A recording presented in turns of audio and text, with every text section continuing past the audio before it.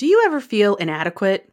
Like a fraud? Like no matter what you do, it's just not enough? Like you're always on the verge of being found out? You may be wrestling with imposter syndrome, an excessive and unsubstantiated feeling of self doubt coupled with an extreme lack of confidence. I'm your host, Betty Danowitz. Tune in as I interview highly successful individuals about their experience with this psychological phenomenon. In this If You Ask Betty podcast series, I have questions about imposter syndrome.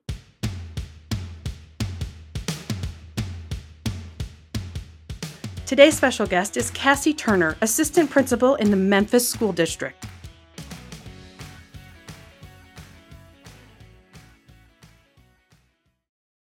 Hi, Cassie. Hello. How are you today? I'm good. How are you? I'm doing all right. So, Cassie, tell us a little bit about you. Well, I am an Enneagram 5. I'm not sure if you're familiar with that. It's like a personality test. The number 5 is the investigator. So the reason I'm sharing this part first is it makes the rest of it a lot clearer. Okay. And it kind of makes it clearer that why I would want to help with this. But basically, my biggest desire is to be seen as capable and competent, and not obviously not to be seen as useless or helpless. So like that's kind of at the core of who I am. So Mm-hmm. when I went to school, I got my bachelor's in marketing management. I did that in less than 4 years Wow. because somebody told me nobody ever gets their degree in 4 years anymore. And I said, oh, really? So, of course, I had to. I have a master's in elementary education, and I got married in between the two. So I've been married for about 14 years. Um, so I'm an educator, specifically an assistant principal. I've taught most grades from kindergarten up to sixth grade, either in general education or in special education.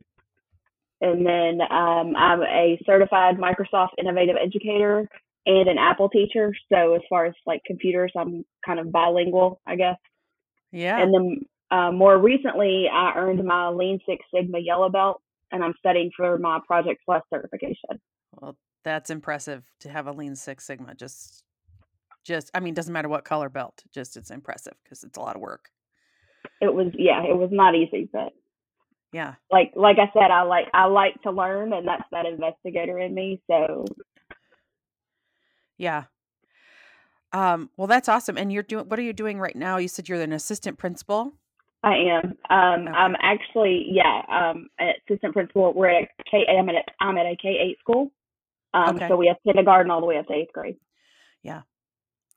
So what would others say about you if I were to ask them what your biggest accomplishments are? What would they say? Probably I would say that like when I set a goal, I reach it.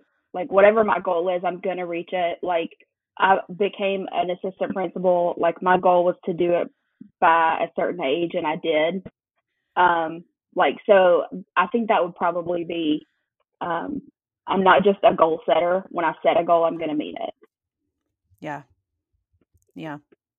So what has your experience been with imposter syndrome?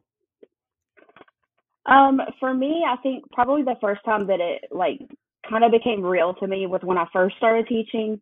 I had gone back to school to get my certification for special ed, and it was the week before kids were supposed to come back, and I was sitting in my classroom. I had gone down to the office where they kept the files, and I had signed out one of my students' files, and I was sitting in my classroom with the file in my lap, and like I didn't even get past the first page, and like I almost had a full-on panic attack. Like I don't even know what I'm reading. This doesn't make sense. And so like I just set it to the side and I'm like, okay, let me just start rearranging the classroom. Like maybe I'll start with that. And so I did that for a few minutes and then it was like, well, I can't really arrange the classroom until I know the kids. Let me go get the file again. And so like I just kind of did that, like going in circles for a few minutes. And like it just basically felt like a panic attack. Mm, Now looking back, I'm pretty sure that's what it was, but I wasn't really even sure. Like I knew what I was doing, but at the same time, I felt like if I didn't do it the right way, was everybody else going to look at me and say, "Oh, she doesn't know what she's doing. She doesn't have Uh-huh. any business being here." Yeah. So I think for me, that was the first time, which I hadn't really thought about it that much until I started really thinking about doing this interview. And I think there's probably other places in my life, but that was the first time that I really thought, I know what I'm doing. Why do I feel this way? Yeah. Yeah. So, hold on. Somebody with a very loud muffler is driving by. This is my life. I'll edit this part out. I live on a corner, so we get all the noises. Gotcha. I think it's gone. So, is that the only time that you have experienced imposter syndrome? I mean, is it something that you still struggle with? No, yeah, I definitely still struggle with it. A couple of years ago, before I became a full time assistant principal, I was asked to fill an interim position, and or I was asked if I would be interested, and that was kind of I went back to that, like when I walked into that office, it was kind of back to that, like, okay, wait, now what? Um, and again, I had gone back through school again and gotten my certification to do it. And I had been helping with that type of position for a while, but just like officially having the role, I felt like maybe even put a different type of weight on it. And so it just kind of made it more real, more, I don't know what the right word is I'm looking for, but and even more recently, when I started deciding that I wanted to look into instructional design as like the next step in my career, um, even though there's a lot of crossover with material and learning processes, and I'm taking in as much information as I can. When I get ready to try to apply for something, that imposter syndrome gets really loud. Like, you don't have any business doing this. Why would they even talk to you? And it's hard to kind of put that down and just say, no, I do know what I'm doing. Mhm. And given the opportunity, I can show that I know what I'm doing. So it's definitely something that's an ongoing. So, when you say that it gets really loud, what are you mentioned some of the thoughts? I'm assuming those are thoughts that nobody's saying that to you Right, right, audibly. Well, I mean, you right. might be able to hear it, but maybe it's just your own voice in your head. But what are some of the other feelings and emotions that are happening as you're having those, you have no business being here thoughts? Um, to me, it kind of manifests similar to anxiety. Um, Kind of that you're not good enough, and it is like all in my head. In fact, I was telling my husband that I was going to do this interview with you, and he was like, "But you're not an imposter. You know what you're doing." Like, so even that close to home, like he sees me totally different than I do. Um, but for me, it just kind of manifests almost as an anxiety type situation. Yeah. Yeah. Do you have any physical reactions that Um, you've noticed? Definitely. Like I will make myself physically ill if I don't get a hold on it. Like if I don't like make myself, okay, stop, think this through. Like, um, yeah, and I have been, even when I was like in high school, the doctor would tell my parents that I was getting tension headaches. So even back then, I was getting headaches based on stress. And now looking back, I think it was along the same lines. I never felt Hmm. like it was like, you know, I've always been, school and that kind of thing always came easy to me, but I never really felt like I was, it doesn't matter how much I know, like Yeah. I didn't feel like it was good enough. I needed to know more Hmm. to be able to present that. Yeah. So how do you cope when you have, when you feel like you're, having an episode of imposter syndrome? Are there techniques you put into practice, or is there anything that you do that makes it better? Yeah, for me, it's a lot of just stopping to ask myself, okay, stop and take a breath, and then why are you feeling this way? Is this thing, whatever it is this something you're qualified to do? And if it is, then allow yourself to feel that way. Like, allow yourself to feel like I am qualified to do this, and believe that and own it.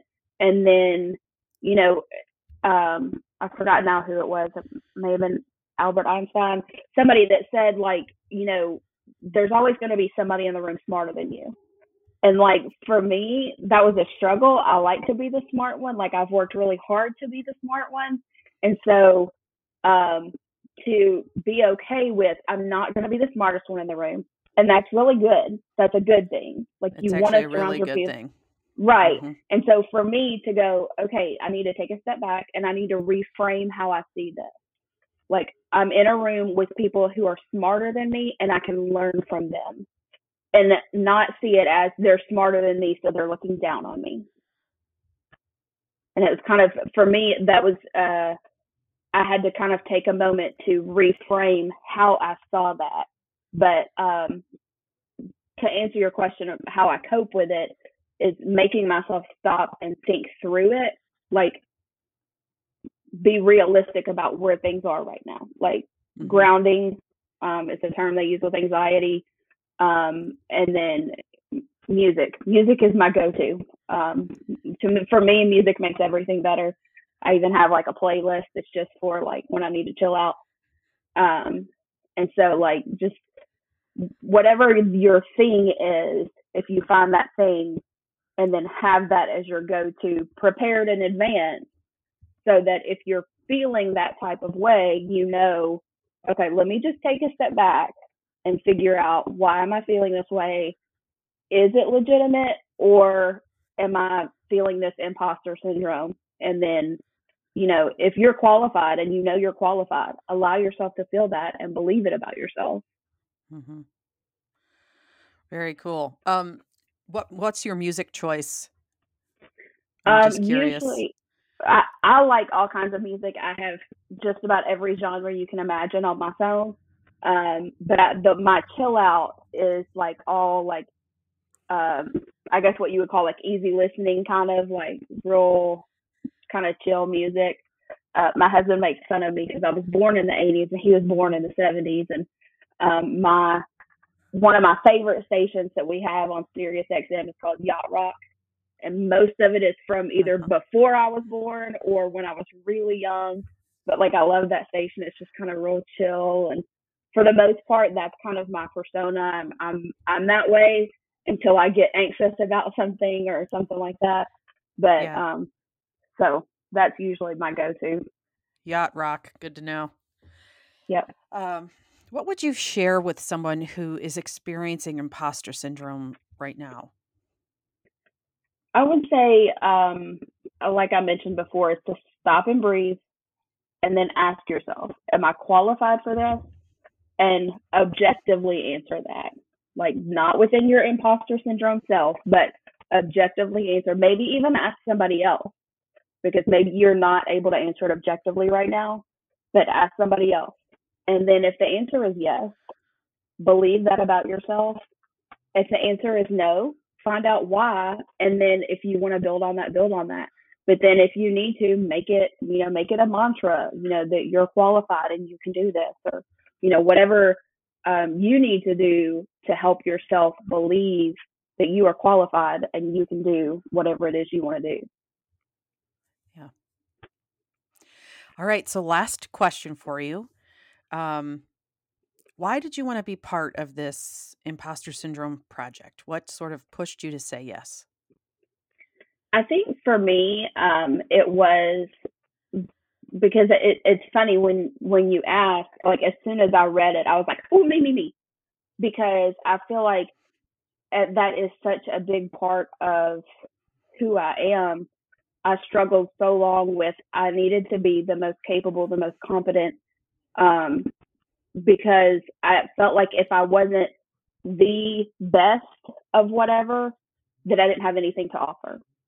And once I figured out that, even like I said before, it's better to have other people in the room who are smarter, who are better, who are whatever. because you can learn from them. And I think too often we're told you have to be the best and the brightest and the whatever. But for me, it was a struggle to, if I can't be the best at it, I'm not going to do it. And so this kind of, I don't know, touched a nerve or touched my heartstrings, just that I can always strive to do better, but I don't have to wait until I'm the best to step forward and say, hey, I have something to offer. Mm-hmm.